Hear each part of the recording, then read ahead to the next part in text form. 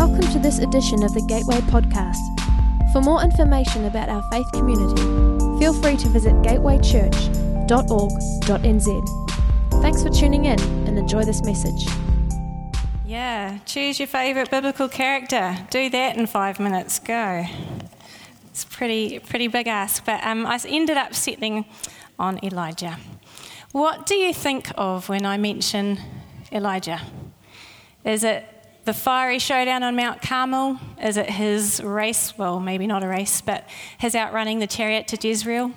Is it the angels who fed him? Is it the ravens who fed him? Is it the fact that he stood on the mountain with Jesus in his time?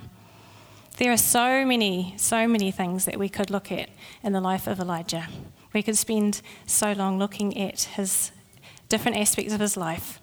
But last year I read a book that mentioned the process of learning to father that Elijah went through. And I thought it was a bit odd, a little bit different. I'd certainly never looked at Elijah from that perspective before. But the thought stayed with me, and over the next couple of weeks I thought, maybe I'll look up those verses on the spirit of Elijah and see what they have to say. So made a bit of a cool discovery. The last 2 verses of the Old Testament go like this. See, I will send you that prophet Elijah before that great and dreadful day of the Lord comes. He will turn the hearts of the fathers to their children and the hearts of the children to their fathers, or else I will come and strike the land with a curse. And then regarding John the Baptist, and he will go on before the Lord in the spirit and power of Elijah to turn the hearts of the fathers to their children and the disobedient to the wisdom of the righteous, to make ready a people prepared for the Lord. So is it reasonable to look at Elijah from a fathering perspective? Absolutely. His actual legacy is to turn the hearts of fathers to children and children to fathers. But what is it about the spirit of Elijah that brings heart change? So as we look at that, we're going to have to skip over parts of Elijah's life. So depending on what your favourite part is, I'd like to apologise in advance that I may well not talk about that. But I think there's a really valuable perspective for us to learn from the life of Elijah today. So Elijah is one of those characters that appear dramatically on the pages of the Bible.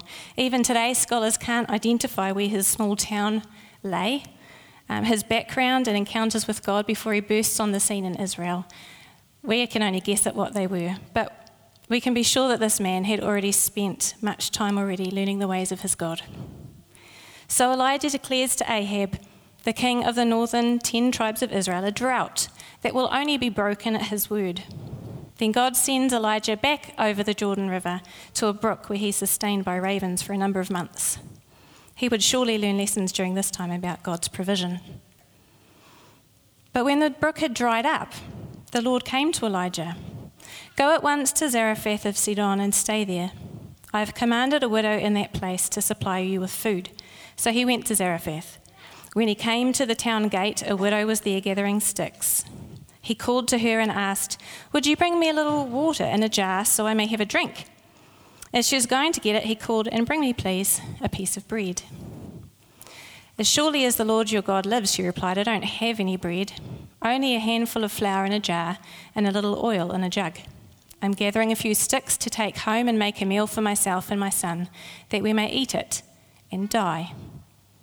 Elijah said to her, "Don't be afraid. Go home and do as you have said. But first make a small cake of bread for me, and then make something for yourself and your son. For this is what the Lord, the God of Israel, says, the jar of flour will not be used up, and the jug of oil will not run dry until the day the Lord gives rain on the land."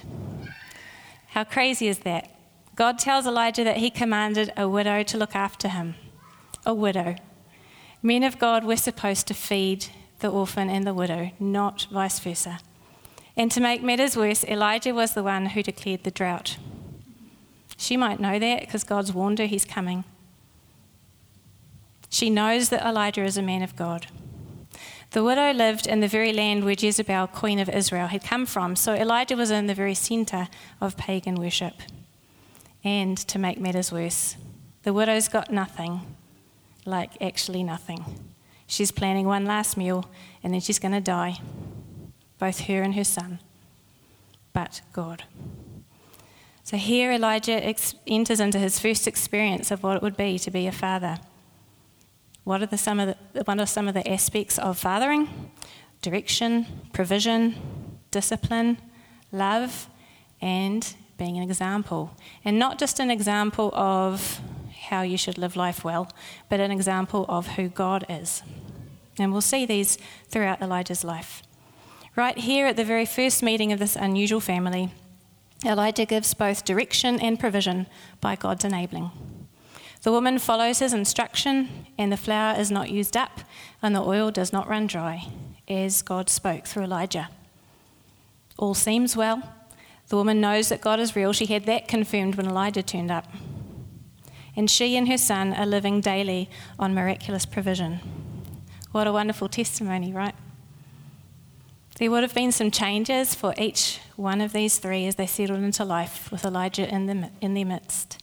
For Elijah, who had lived a solitary kind of existence and spent the last several months in complete isolation, there would have been quite an adjustment to living in a household.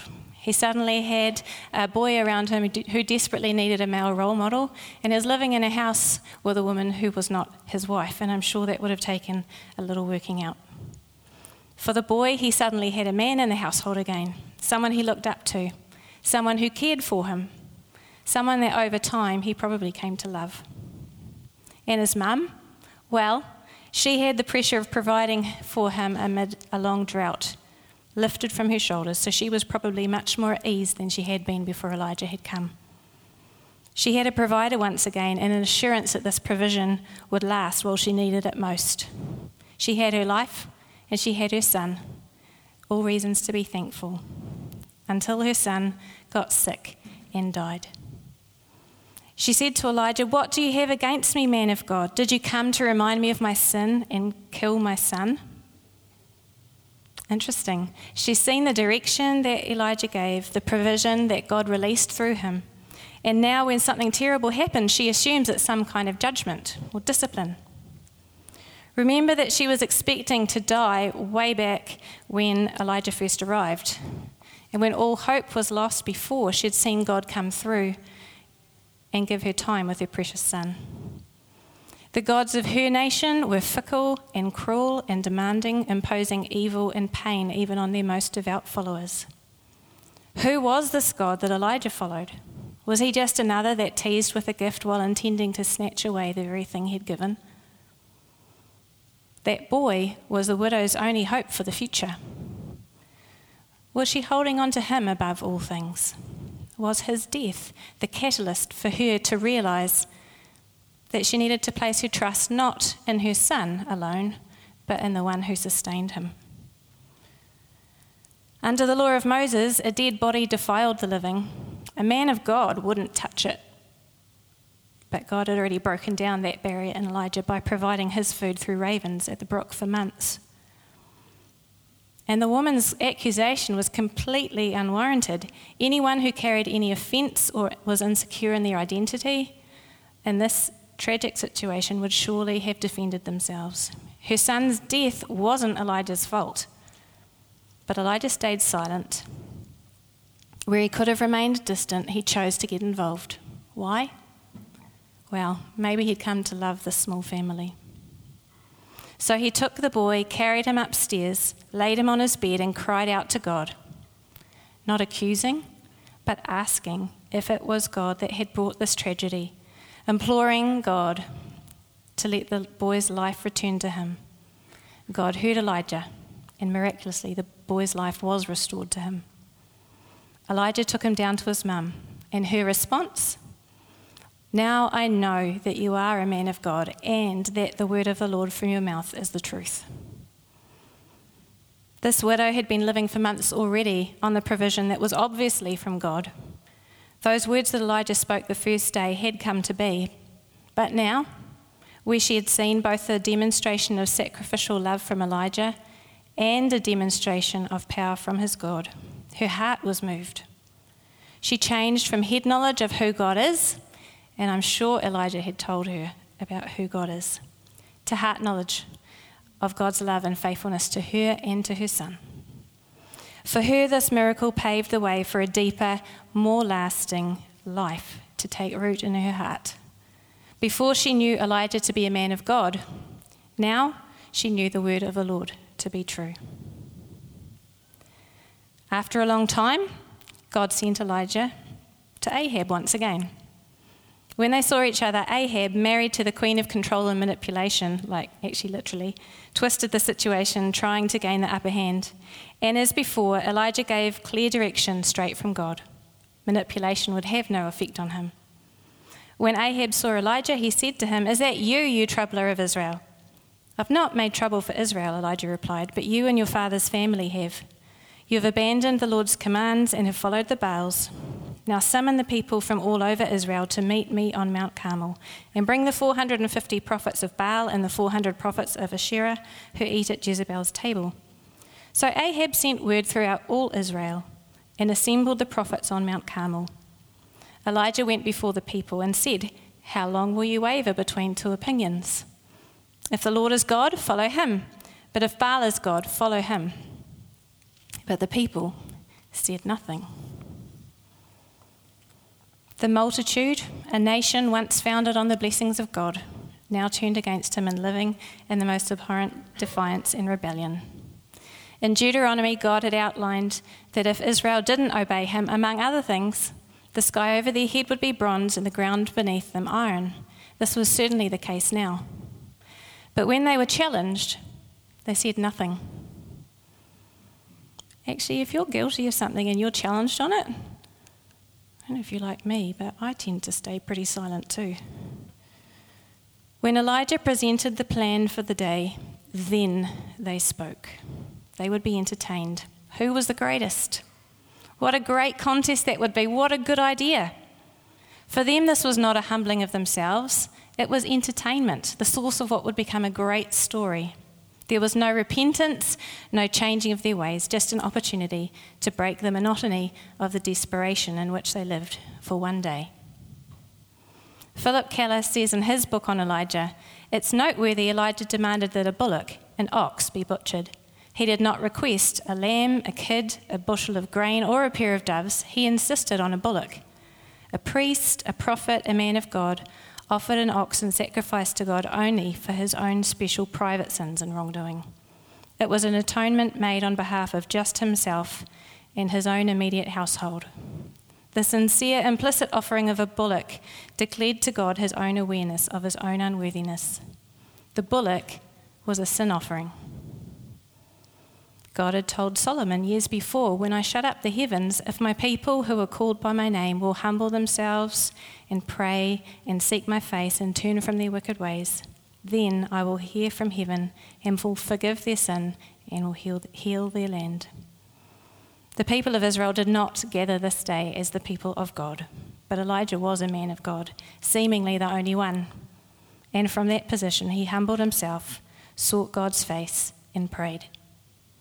Then the fire of the Lord fell and burned up the sacrifice, the wood, the stones and the soil, and also licked up the water in the trench. When all the people saw this, they fell prostrate and cried, "The Lord, he is God! The Lord, he is God!" The people declared the Lord to be God, yet their hearts were unmoved. That day, Elijah represented the Father, gave directions from God himself. He cleansed the land of those who had led the pagan worship in the nation, which was a form of discipline, and through persistent prayer received the breakthrough of rain and released God's provision for the entire nation and for the surrounding regions. What a day of confirmation. Was this the beginning of a long-awaited turning point in the life of Ahab? Would he change his ways and obey his God? Would Israel be saved spiritually as well as physically? The adrenaline would have been pumping. God's power and sovereignty was obvious to all. Surely now Ahab would be impressed by God. So let's see how he responded. Now Ahab told Jezebel everything Elijah had done and how he had killed all the prophets with the sword. So Jezebel sent a messenger to Elijah to say, "May the gods deal with me, be it ever so severely, if by this time tomorrow I do not make your life like one of them." Elijah was afraid and ran for his life. Who did Ahab exalt before Jezebel? God? No.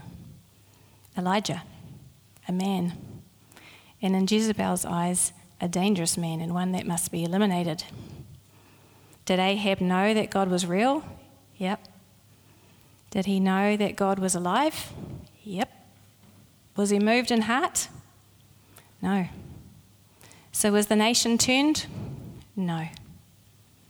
What a feeling of utter defeat Elijah felt that night. And worse, if he was the only one who truly believed in the God of Israel, he better save himself. Jezebel had killed all the other prophets. This was no idle threat. Now we're going to deviate from the chronological story briefly before we come back to pick up where we left off. In the encounter that Elijah had on Mount Carmel with Ahab, he exhibited direction, discipline, provision, and a representation of God's power and holiness. Ahab had a degree of revelation about who God was that day, but not enough to move him. Elijah would come face to face with Ahab only once more. So let's take a look at what happened. Then the word of the Lord came to Elijah the Tishbite, "Go down to meet Ahab, king of Israel, who rules in Samaria. He's now in Naboth's vineyard, where he has gone to take possession of it. Say to him, this is what the Lord says, have you not murdered a man and seized his property? Then say to him, this is what the Lord says, in the place where dogs licked up Naboth's blood, dogs will lick up your blood. Yes, yours." Ahab said to Elijah, "So you've found me, my enemy." "I have found you," he answered, "because you have sold yourself to do evil in the eyes of the Lord. I'm going to bring disaster on you. I will consume your descendants and cut off from Ahab every last male in Israel, slave or free. I will make your house like that of Jeroboam, son of Nebat, and that of Baasha, son of Ahijah, because you have provoked me to anger and have caused Israel to sin. And also concerning Jezebel, the Lord says, dogs will devour Jezebel by the wall of Jezreel. Dogs will eat those belonging to Ahab who die in the city, and the birds of the air will feed on those who die in the country.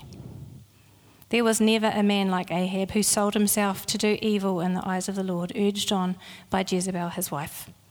He behaved in the vilest manner by going after idols like the Amorites the Lord drove out before Israel. When Ahab heard these words, he tore his clothes, put on sackcloth, and went around meekly. Then the word of the Lord came to Elijah the Tishbite.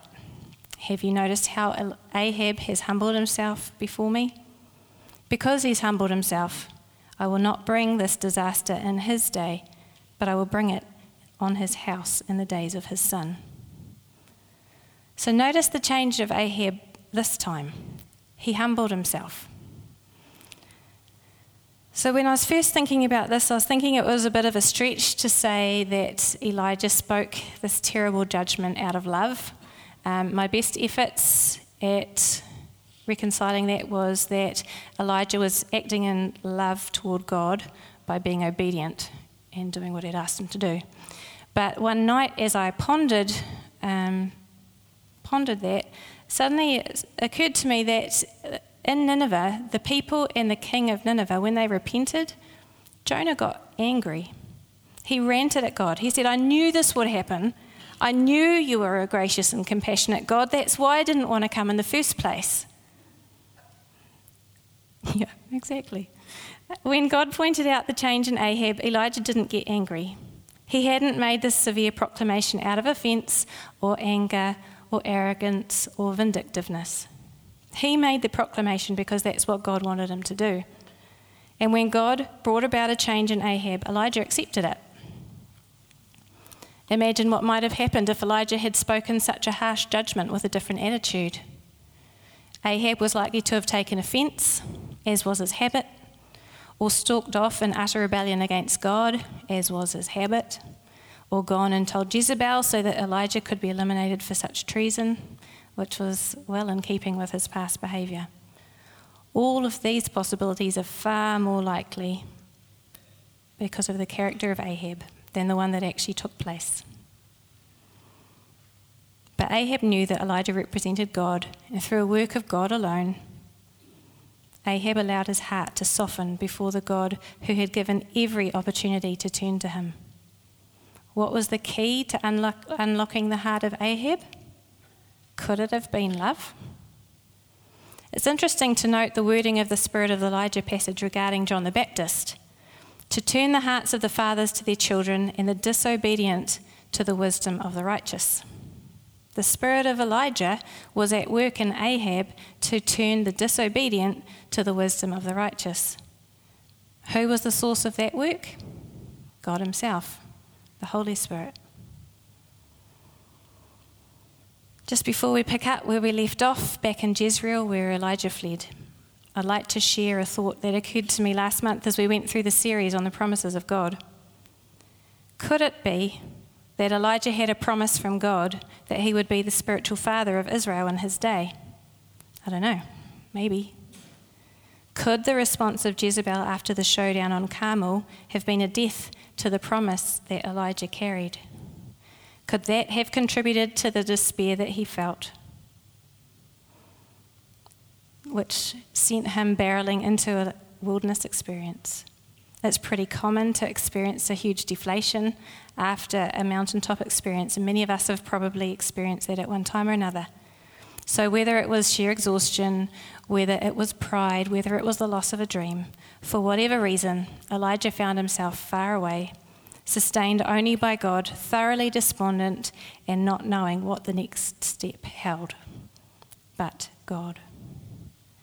In a gentle whisper on the same mountain where Moses had stood, a voice asked Elijah, "What are you doing here, Elijah?" He replied, "I've been very zealous for the Lord God Almighty. The Israelites have rejected your covenant, broken down your altars, and put your prophets to death with the sword. I'm the only one left, and now they're trying to kill me too." The Lord said to him, "Go back the way you came and go to the desert of Damascus. When you get there, anoint Hazael, king over Aram. Also, anoint Jehu, son of Nimshi, king over Israel, and anoint Elisha, son of Shaphat, from Abel-Meholah, to succeed you as prophet. Jehu will put to death any who escape the sword of Hazael, and Elisha will put to death any who escape the sword of Jehu. Yet I reserve 7,000 in Israel, all whose knees have not bowed down to Baal, and all whose mouths have not kissed him." In this place of isolation and despondency, God met with Elijah and gave him insight into what was until that point hidden. There was more for Elijah to do. His time was not up yet. His time in Sidon had been a time of training for what was ahead. Although as a group the nation might have rejected God's covenant, there was still a small remnant whose hearts had not turned from God. God gave Elijah perspective and purpose and instruction and authority to carry out all he'd called him to. The season of preparation had passed. Elijah had left his servant in Beersheba. Tradition suggests this may have been the son of the widow in Sidon. We don't hear of the servant again. Perhaps he went home to look after his mum.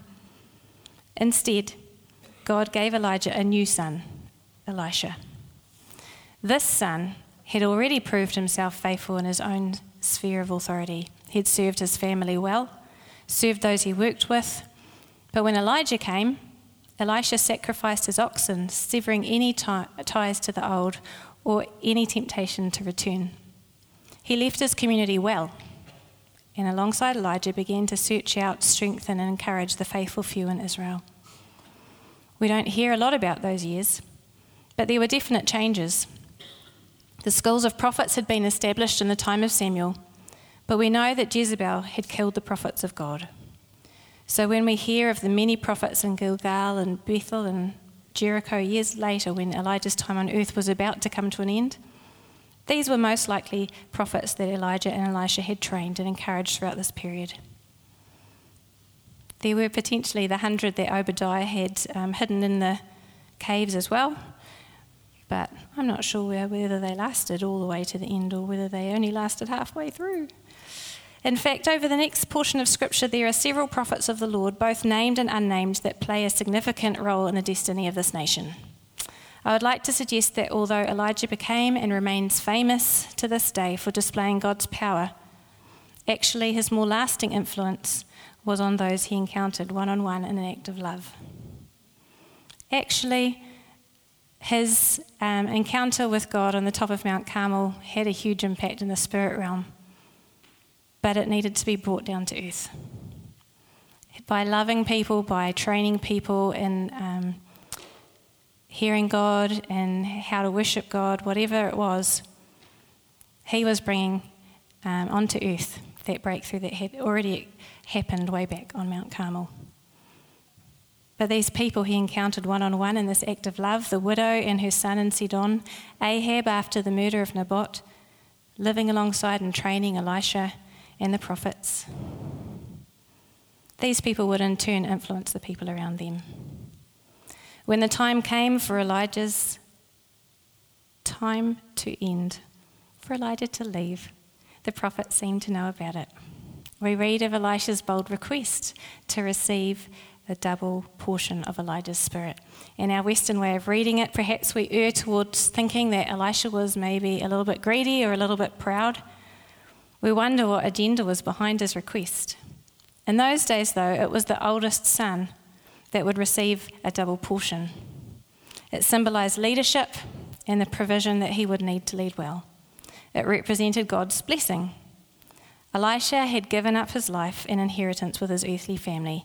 He was asking to receive the inheritance of a son that would carry on the work of the Father. God had already chosen Elisha to succeed Elijah before Elijah got to the cave, and so God granted the desire of Elisha's heart and gifted him a double portion of Elijah's spirit. And as a son, Elisha stood on the foundation that Elijah had laid. It was Elisha that released Hazael to become king of Syria. It was Elisha that sent the servant to anoint Jehu king over Israel. And that was because of Ahab's repentance.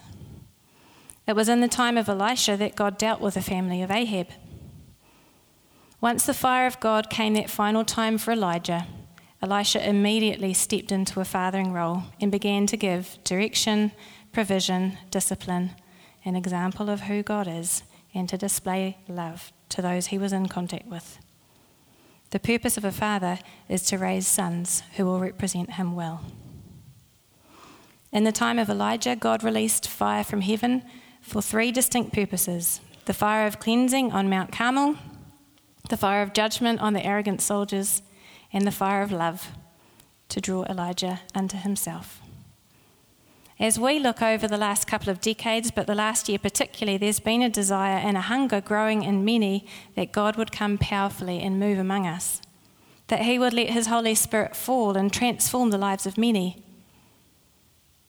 Maybe as we pray for him to move, he's calling us into a journey of letting go of control, letting go of offence, letting go of outcomes, letting go of our best laid plans and backups. Will we allow his fire to come and do its work in our hearts? The sacrificial fire of cleansing as we confess our sins and allow the blood of Jesus to robe us in righteousness. The fire of judgment, or you might like to think of it as the refiner's fire, as we humble ourselves, die to our own ways and align with his. And the fire of passion and first love to draw us to himself, that we live out of his strength and enabling and not our own. Will we allow him to transform our hearts to become like his, that we may represent him well? Who have you identified with as we've looked at the life of Elijah tonight? Is it the widow who believed that God was out to get her? Have you been stripped of the one thing that you held dear? How are you processing that with your Heavenly Father? Is your posture one of accusation or one of humility? Maybe it's Ahab. Although you know that God is real and you've seen his power, you've fought him every step. Will you ask him to demonstrate his love to you in a way that you can receive? Is it Elisha, who serves where he is faithfully and is hungry for God and awaiting his appointed time to step into the new? Maybe you're in transition right now. Is it Elijah, as he learns to father, as he's hidden and learning to trust in his God, or as he learns to love those with which he finds himself? Perhaps you've experienced success in days gone by and find yourself at the moment in obscurity, completely defeated by how things look. What is it that the Holy Spirit's whispering to you? What is it that God wants to restore in your life? What hope and purpose is he instilling in you? Who has God brought along your path for you to love? What is it that you need to let go? chances are God's plans and purposes for you don't look like what you thought they would. Where do you find yourself at the beginning of this year? Could it be that God's been working in ways that have been hidden until now? What's he revealing to you? Our God is a holy God who longs to pour himself out among us. He's also a God of love, our Heavenly Father who wants us to represent him well to those he brings along our path. In the time of Jesus, John the Baptist, who moved in the spirit of Elijah, came before to prepare a foundation for the one who was to come. John called the people to turn their hearts back to the one true God, to repent, to be cleansed, to make themselves ready. John is known for the way that he pointed constantly to the one who was to come. When Jesus came on the scene, John quickly faded from prominence, and he's famous for those words, "He must become greater, I must become less." Maybe that's a challenge for where you're at. Maybe you're particularly gifted. There are many here who are. Why don't you see God move through you as powerfully as you like, or as you would like? Could it be that he wants to see his love and compassion for others reflected to a greater degree in your heart? You know, Jesus was often moved with compassion when he saw need before him. He responded to people out of the Father's heart for them.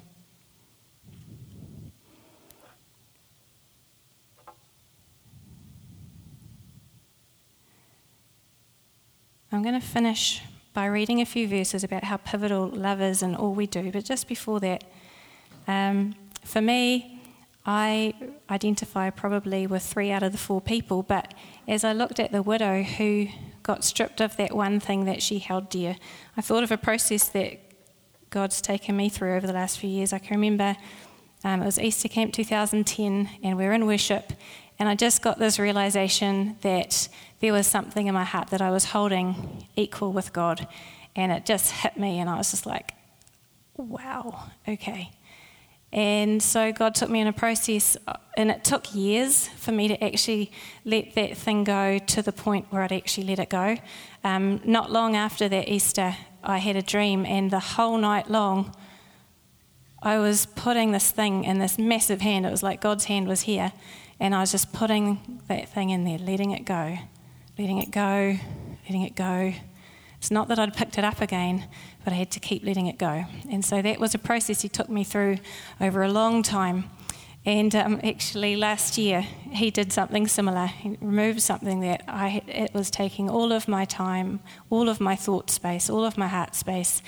And it was like, yeah, okay. Fortunately, that didn't take as long to process because I learned a few things the first time around. But this time around, he had somebody right there, which I knew was there, but I just was preoccupied, who needed my input and needed me to show her love. And so that has been a stretching, growing process. I do not talk to you about love because I'm a lovey-dovey person. In fact, there were quite a few people, there's a few people here tonight who have known me for years. They can vouch for the fact that historically I am known for not being so loving, not being so compassionate. It's been a way of describing me for a number of years. But God is taking things from me that take my focus away where he's wanting my focus to be. And he's putting things in my path that he wants me to be wrestling with and allowing him to shape me and mould me into who he wants me to be. So, do you musicians want to come up? And I'll just read these verses and then we'll create some space for a few moments for you to engage with God. Maybe he's wanting you to let something go. Maybe he's wanting to place something right in front of you that will stretch you and grow you. Maybe he's got other things he's wanting to whisper to you. Maybe purpose, maybe things that have been hidden. And so I'll just read these verses and then just give you space. If I speak in the tongues of men or of angels, but do not have love, I'm only a resounding gong or a clanging cymbal. If I have the gift of prophecy and can fathom all mysteries and all knowledge, and if I have a faith that can move mountains but do not have love, I'm nothing. If I give all I possess to the poor and give over my body to hardship that I may boast, but do not have love, I gain nothing. Love is patient. Love is kind. It does not envy. It does not boast. It is not proud. It does not dishonour others. It is not self-seeking. It is not easily angered. It keeps no record of wrongs. Love does not delight in evil, but rejoices with the truth. It always protects, always trusts, always hopes, always perseveres. Love never fails. Amen. Thanks for listening. We hope it was an encouragement to you. Again, check out gatewaychurch.org.nz to find out what's going on within our church.